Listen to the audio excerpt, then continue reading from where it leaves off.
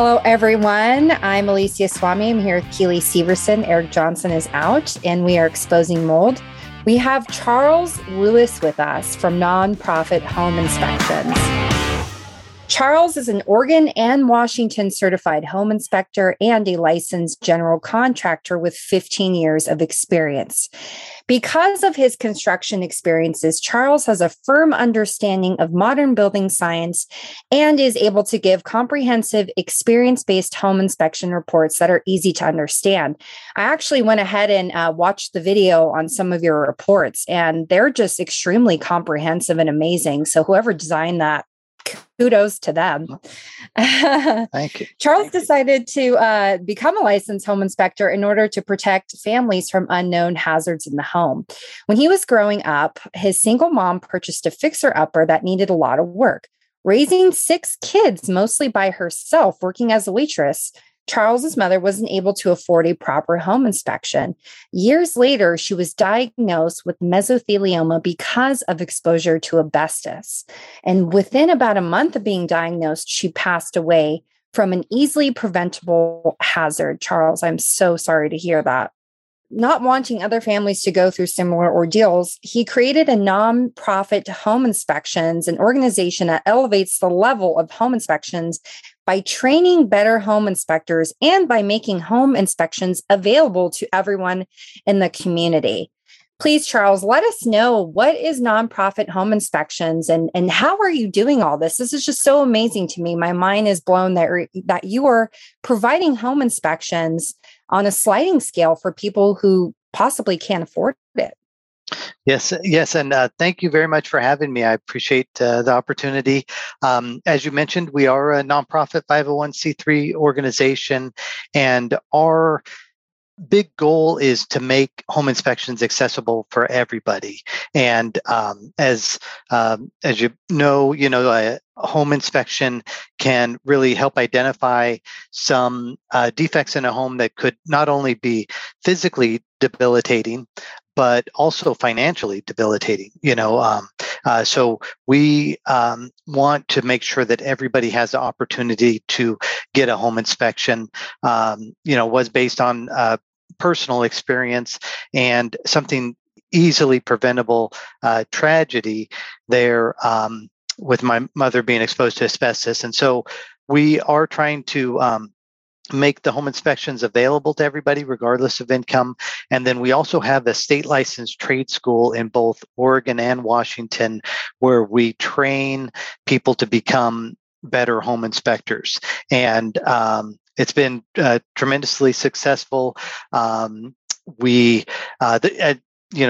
bar for being a home inspector is kind of low in both states, and there are certain things you don't have to do as a home inspector.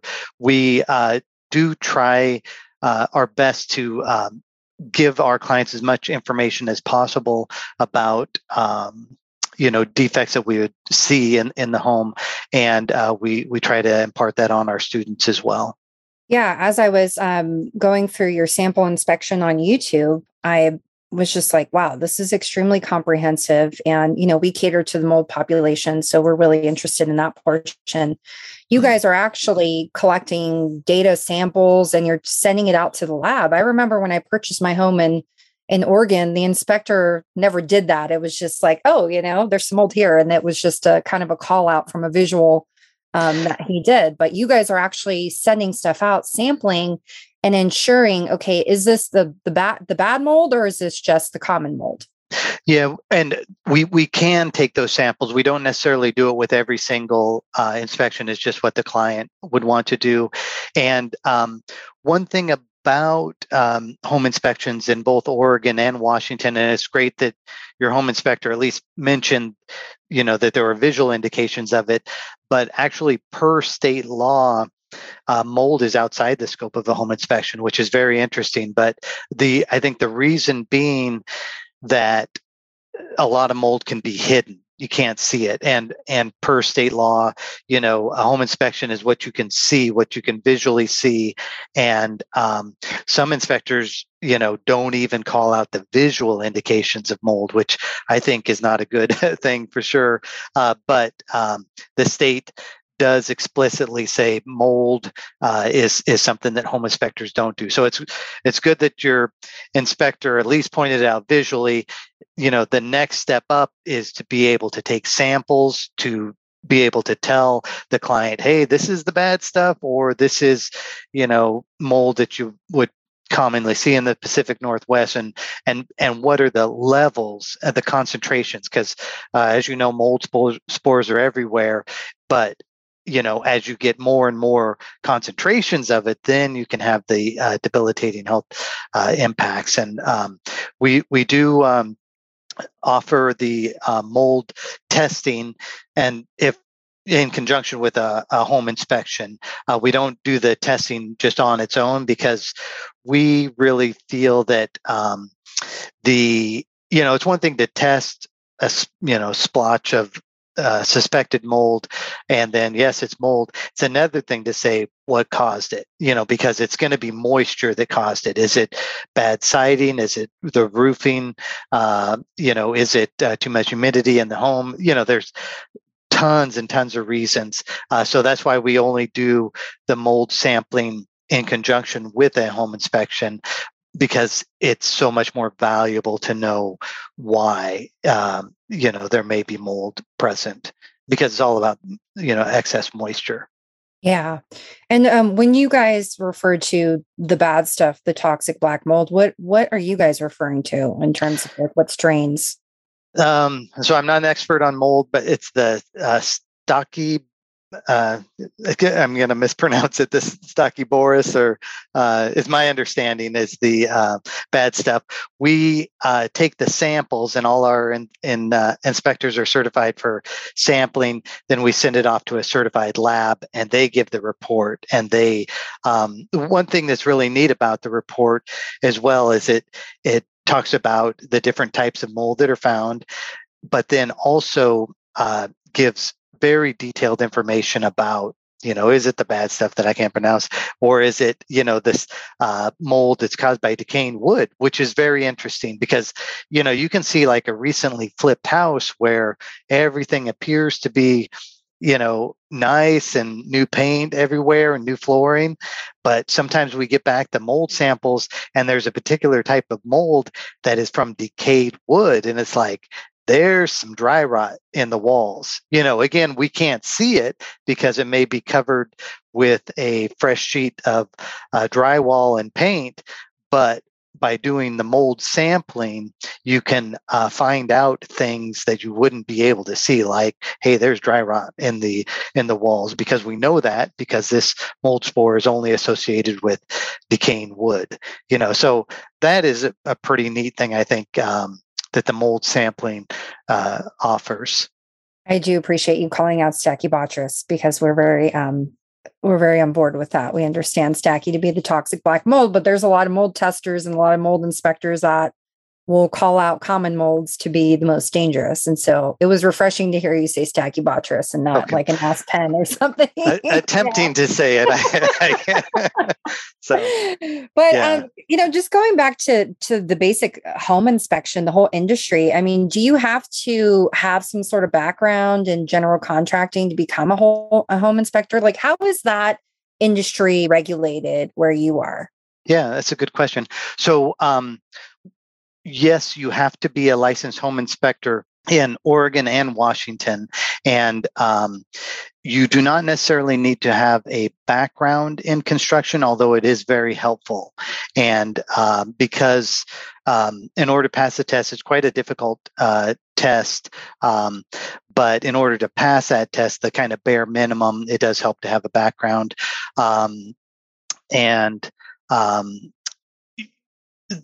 The way the laws are written, and they aren't always enforced this way, which kind of rubs me a little bit, especially with the state of Oregon, the Construction Contractor Board. But anytime somebody inspects more than one component in a building, you're supposed to be a licensed home inspector. So if somebody comes in and just inspects your plumbing, okay, you can be a plumber. You don't need to be a home inspector. But if you come in and inspect the plumbing and the electrical, you're supposed to be a licensed home inspector. Okay. And the reason I say it rubs me is there are companies out there that do things like oil tank sweeps, sewer scopes, and radon testing. Now, those are three different components of a building, but the CCB is not enforcing the fact that they should be licensed home inspectors, and I think it's a problem, and it's something they should change, because what you have is a contractor who's there who does not get paid unless they have a big project. And so they come in and do the radon testing, sewer scope, and whatever, oil tank sweeper. They bundle these things, and then they find these problems, or they make these problems into bigger problems. And it's during a very stressful time during the home sale and everything. And that's the whole reason behind home inspectors having to be licensed. And we have certain restrictions, like we cannot work on any home that we've inspected within 1 year. And the idea being, it's a very stressful time. And even though I'm a licensed contractor, it's not ethical, I believe, and the people who wrote the law believe, for somebody to come and say, oh, you need a radon system installed and a new sewer line, and here's a bid for it. I can do it, today, or, got somebody around the corner. So that's why they say home inspectors should be the only ones doing it. And again, it's just kind of a rub on me, and the CCB is not enforcing it. And I think they're wrong. And I think it's a failing, which I would say also another failing I do believe that associated with homes is and are the regulations concerning mold exposure. And we get so many clients or potential clients who are like, I've got mold in my home. I think it's making me sick. And what do I do? And it's like, well, we can do an inspection, we can do sampling, things like that. But it's not like lead. It's not like asbestos. It's not like radon, where there are set levels of exposure that say, if you have so many mold spores present, it's dangerous. So each person has to prove on their own that this mold is making them sick. And it has happened. People have used our inspections for lawsuits and stuff like that, and have won, but it's a much higher bar. And it seems like for the protection of the general population, there should be set levels. There should be a certain amount of exposure where, just like asbestos, where it is, assumed to cause problems if mold is present, because so many tenants, may have issues and they can't fix the issues. They can't fix the moisture problems with the homes. And so they end up having to live with mold. They've got contracts and agreements that the landlords keep them there as well. And so that's another failing, I think, with the state and the federal government, is that we should have some set levels of mold exposure, where above that, it's, a given. It's dangerous for people to live in. We'd like to take a moment to thank our sponsors. Home Cleanse, formerly known as All American Restoration, is a company that specializes in improving indoor air quality through proper mold remediation, offering services nationwide. You can visit them at homecleanse.com to learn more. The Mold Guy performs mold sampling and testing for homeowners, renters, and businesses. Please visit themoldguyinc.com to learn more. Black Diamond Services provides solutions to the unforeseen challenges that can affect homes and families with no out-of-pocket costs. Services include temporary housing relocation and mold test referrals for homeowners. Visit blackdiamondservices.com to learn more. Thank you again for your sponsorships. It is integral to our ability to serve our community and to improve the quality of life for all. We've had this conversation before about the regulation of toxic mold. And Eric's not here right now because he's out. But one thing that Eric always says is that regulation of the mold industry has the potential to cause more harm than it could help. And I don't mean to come out to directly disagree with you, because I think that's like a very earnest and sincere and honest way that people want to help. They want to establish a limit that we can't go past for safety, and they want it enforced for the resident safety.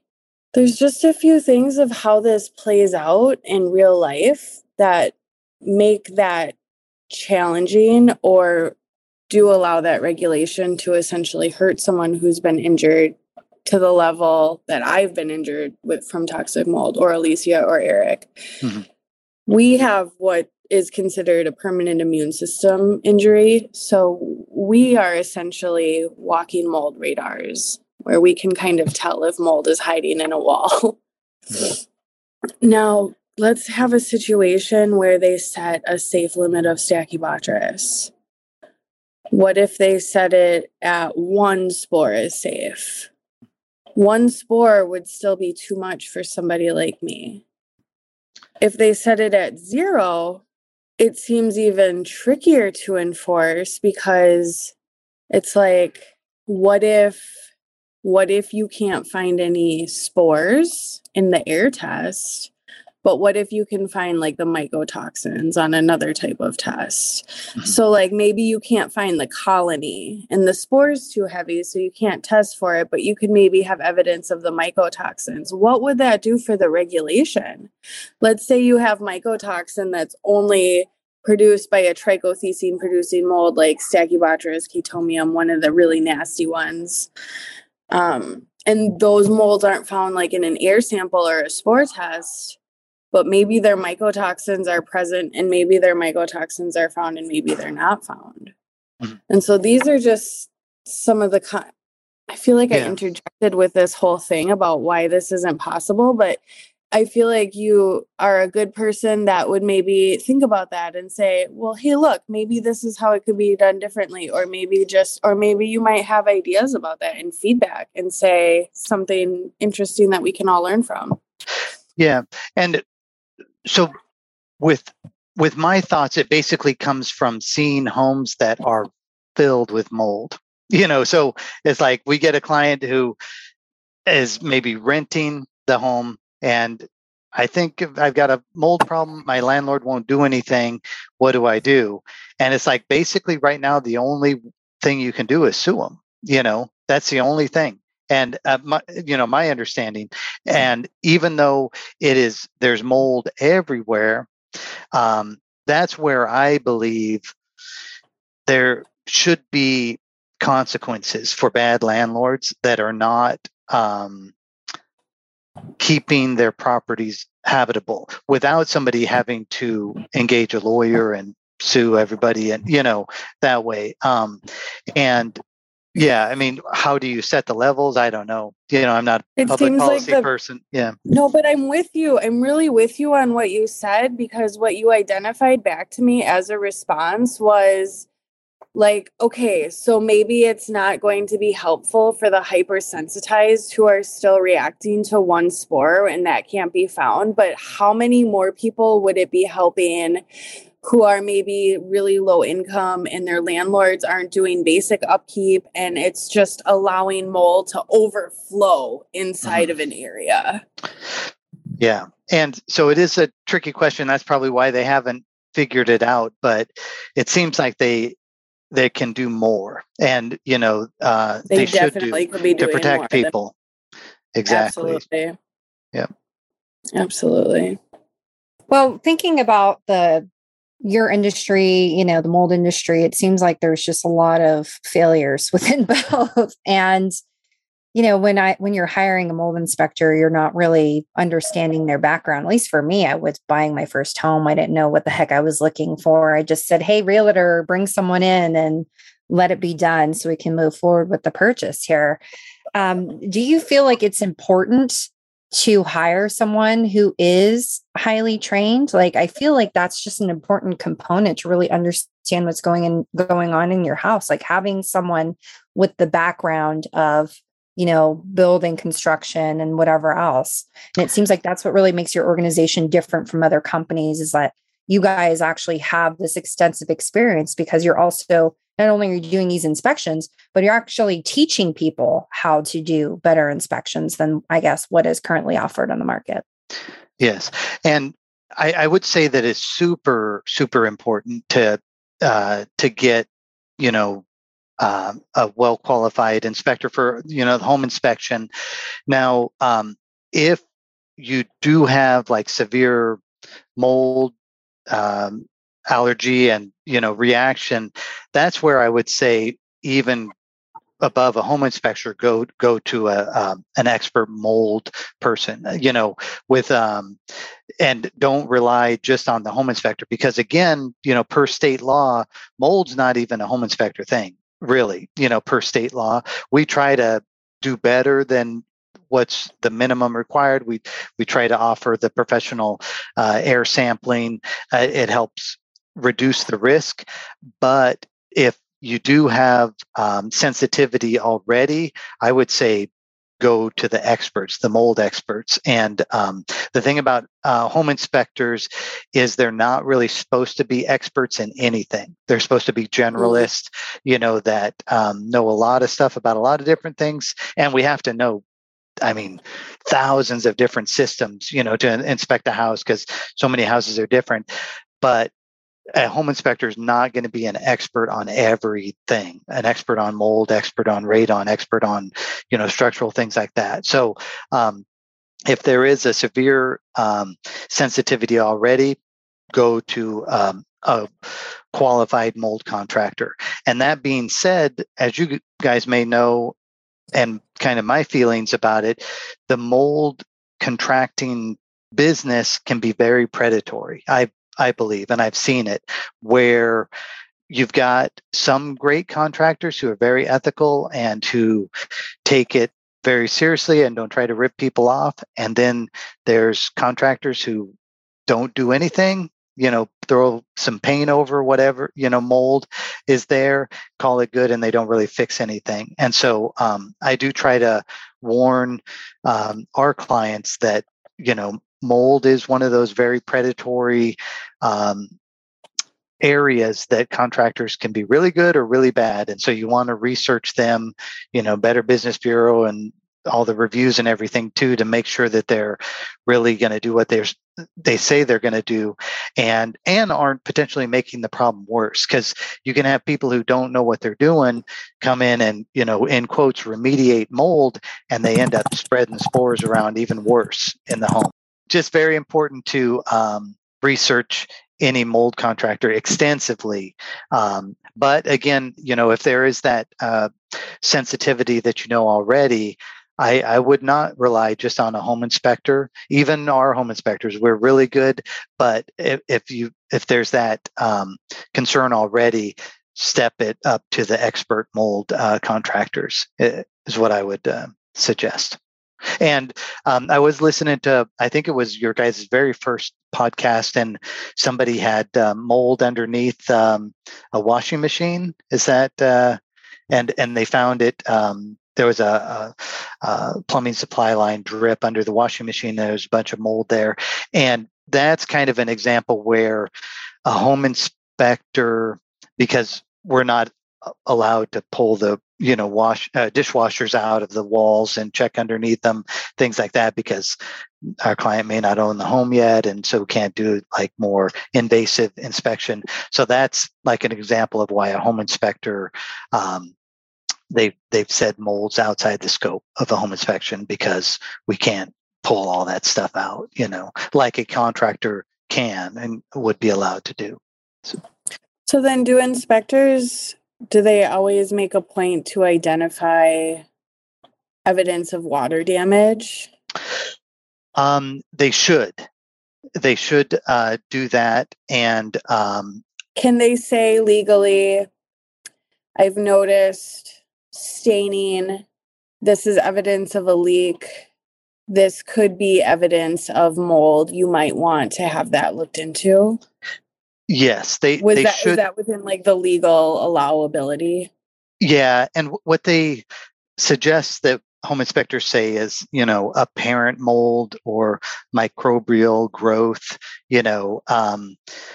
because I think there's a fear with some home inspectors that they would get sued, because they said there was mold, and the only way you can know for sure if it's mold is by a laboratory test, and so you'll see most home inspectors will say, apparent mold observed. However, and this is one reason why we're trying to elevate the industry, there are some home inspectors that won't even comment on it. There'll be a big splotch of mold on the wall and they won't even mention it because mold is outside the scope of a home inspection. And for me, that's a bad home inspector. If there's something that's visually accessible and they're not commenting on it, I think that's terrible. And so they're technically following the law, but it's a loophole that essentially harms the health of the consumer and the home occupant. It can, for sure. Yep. Maybe that's something that we could fill in the void. Yeah. And get loud on talking about to kind of shame the industry into some decency. Yeah. Yeah. And in Oregon and Washington, one easy change for home inspectors would be to say any visual indications of apparent mold or something should be noted in the report, to change the law to say, hey, it's not, because again, I don't think it would be fair to say for the home inspector, if mold was found underneath the dishwasher where it wasn't visually accessible, I don't think that's fair to hold them to that. But if mold is on a wall and it's totally visible during the inspection, I think they should be commenting on it. And maybe that's where some regulations could be changed. So slightly, there's also the liability of the inspector, where they don't really want to be liable for not finding something if it's somewhere where they didn't look hard enough or something, because not every inspector is pulling out a dishwasher. I mean, inspectors don't do that when you buy a house. They would get in trouble with the home seller if they did that a lot, okay. For sure, to pull it out. Though one thing to note, though, is for the home inspector, there are, and it is unfortunate and something we don't partake in at all, but some home inspectors won't call out issues like that, like even mold that's visible, because they don't want to sink the deal. Because it's a dirty little secret is that a lot of home inspectors get referrals from real estate agents. Like, Alicia mentioned, I just used that home inspector my agent suggested. So what happens is that those home inspectors don't want to sink that deal. Mold is scary, so they may not call it out. And if they do call it out, that agent gets mad and never uses them again. And absolutely. We actually used our own home inspector for that exact reason. Yep. And our realtor was personally offended that we didn't use her referred person. And I'm thinking, I know how this game works and I'm not playing it with you. I'm absolutely finding my own inspector. Yep. That's a really, really smart idea. And you're just, because then they're not beholden. And, legally, home inspectors are not supposed to modify their results or the report to make an agent happy, but I know it happens. But they could ignore some stuff, or they could not find some stuff, or they could continuously not mention that a damp problem is a huge red flag, and that way they could get a lot of real estate deals to go through where there could have been a hiccup, the sale's canceled, or a repair has to happen if this is brought up. Yep, exactly. And it's unfortunate. I think it is a good idea to research home inspectors, significantly. Look at those reviews. And that's the one thing that's kind of nice about our current market is that, an inspector, if they were to do something that be soft on a house just to get a sale and keep the agent happy, eventually it's going to come around and bite them, and somebody's going to be mad and write a review. And so that's where I think it's kind of weeding some of that out, but we still have a ways to go for sure. Yeah, and also it can be delayed by people not putting two and two together. Yep. It's one thing to even find mold in your house and then to connect it with your illness and then to suspect your realtor and your inspector just let it slide. Those are a lot of really big eye-opening realizations that don't all happen for people. Yeah. Yeah, I mean, I got screwed over with that being, a person that was well and didn't know anything about mold and didn't know anything about throwing ourselves into the gauntlet. And it's like there's so much stuff that I had to learn after the fact, after I got sick, after we got screwed over. And now I'm like, whoa, it really opened up my eyes to this whole industry and just how conniving people can be, from the realtors to the remediators to the testers, the inspectors. Like, who's protecting the consumer? It's like, where's the laws? That's the craziest part, Alicia. Like, you really think normal business people are just normal, good-hearted people with integrity. And then you get thrown into the snake pit and you're like, you're all in here trying to bite me? Yep. You guys had uniforms on. Are you joking? It's so, Alicia, exactly what you said. Conniving. Absolutely. And that's why organizations like ours form, through these tragedies, and these tragedies really turn into these situations where we want to look out for people. We want to help people. And we don't want them to go down the same roads that we went down, and try to reduce suffering as much as we can. And it's so awesome that you guys decided to go in the nonprofit realm. Mm-hmm. Explain that. How did all that come about? Because we've started a nonprofit and we're just it's just so much to get through and to meet all these deadlines and these requirements. And it's just we should have just been for profit. At this point, it's just insane. Yeah. So the fact that you guys have Google as a sponsor, Microsoft as a sponsor, you're going through the motions, and how many people have you been able to serve just through your efforts of this organization? It's thousands, per year, with big house purchases and things. So, as you mentioned, running a nonprofit is brutal. It's very difficult. I've run both for-profits and nonprofits, and it's twice the paperwork, and twice the headaches running the nonprofit.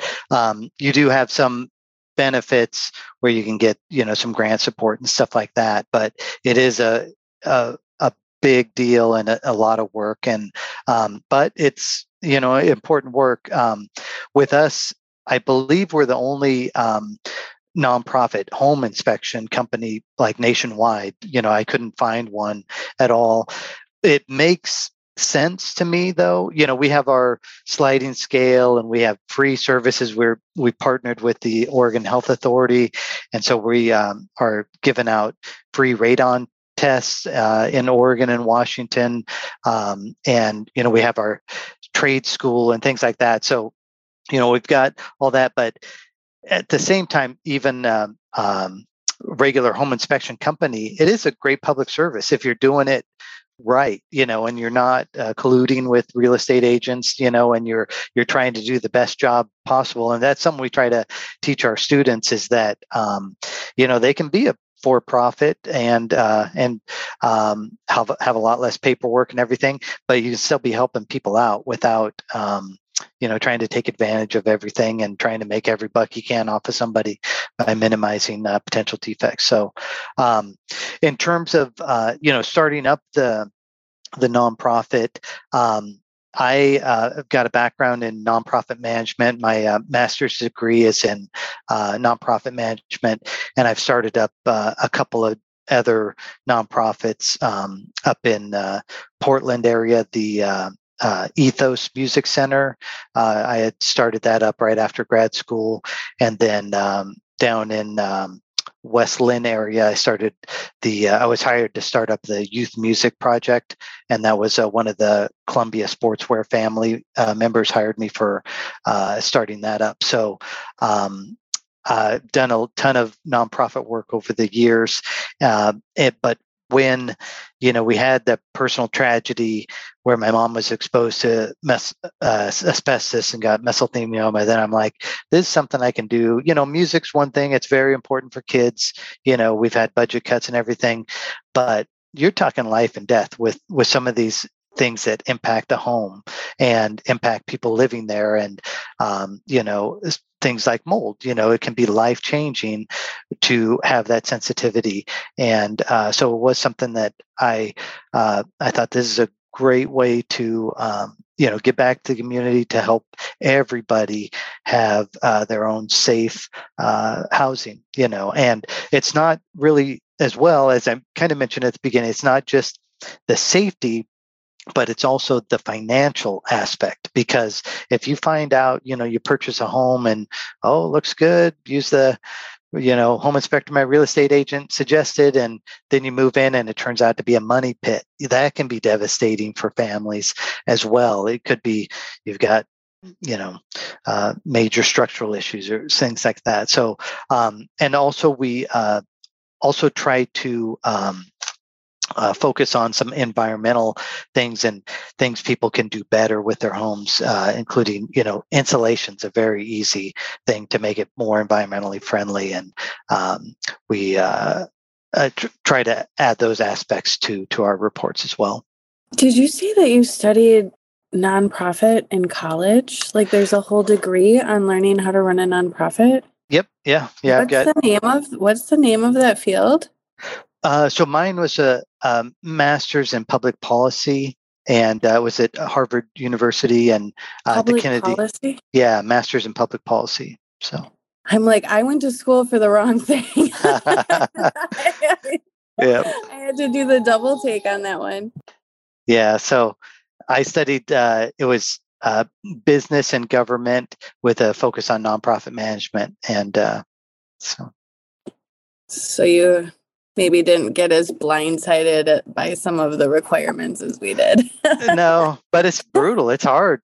It is. It's hard work. And, people don't necessarily understand that when looking. They think, oh, nonprofits, and they don't even understand too that, like you can have paid employees, and they're like, well, why are you charging, for a home inspection if you're nonprofit? It's like, well, you got to keep the lights on, and we charge for consults for people who need our expertise with discerning things in the industry, and we get the same flack. Like, how dare you not offer everything you do for free? And it's like, who do you think is funding this work, you guys? Like, we're funding it ourselves. Like, yeah, no, it takes a lot of work, and with every nonprofit I've started, I have tried to implement what's called a fee-for-service basis. And the idea being, if you can offer this service and it's valuable, people will pay for it. And the key thing, though, is making it accessible to everybody, but with the sliding scale. So, there's no reason if somebody can afford to pay for it that they shouldn't pay for it, because it is a valuable service, and you can use that revenue then to help support people who can't afford it, and then the other thing is with the grant support, that can come. You can, find grants to support the efforts.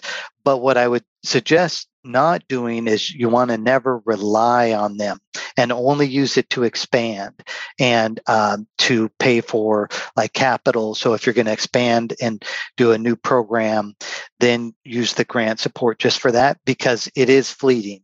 You may get support from, a foundation 1 year or 2 years, but after a while, they're going to move on to something else, so you never want to rely on foundation support for long-term support, in my opinion, just to expand and to grow the programs.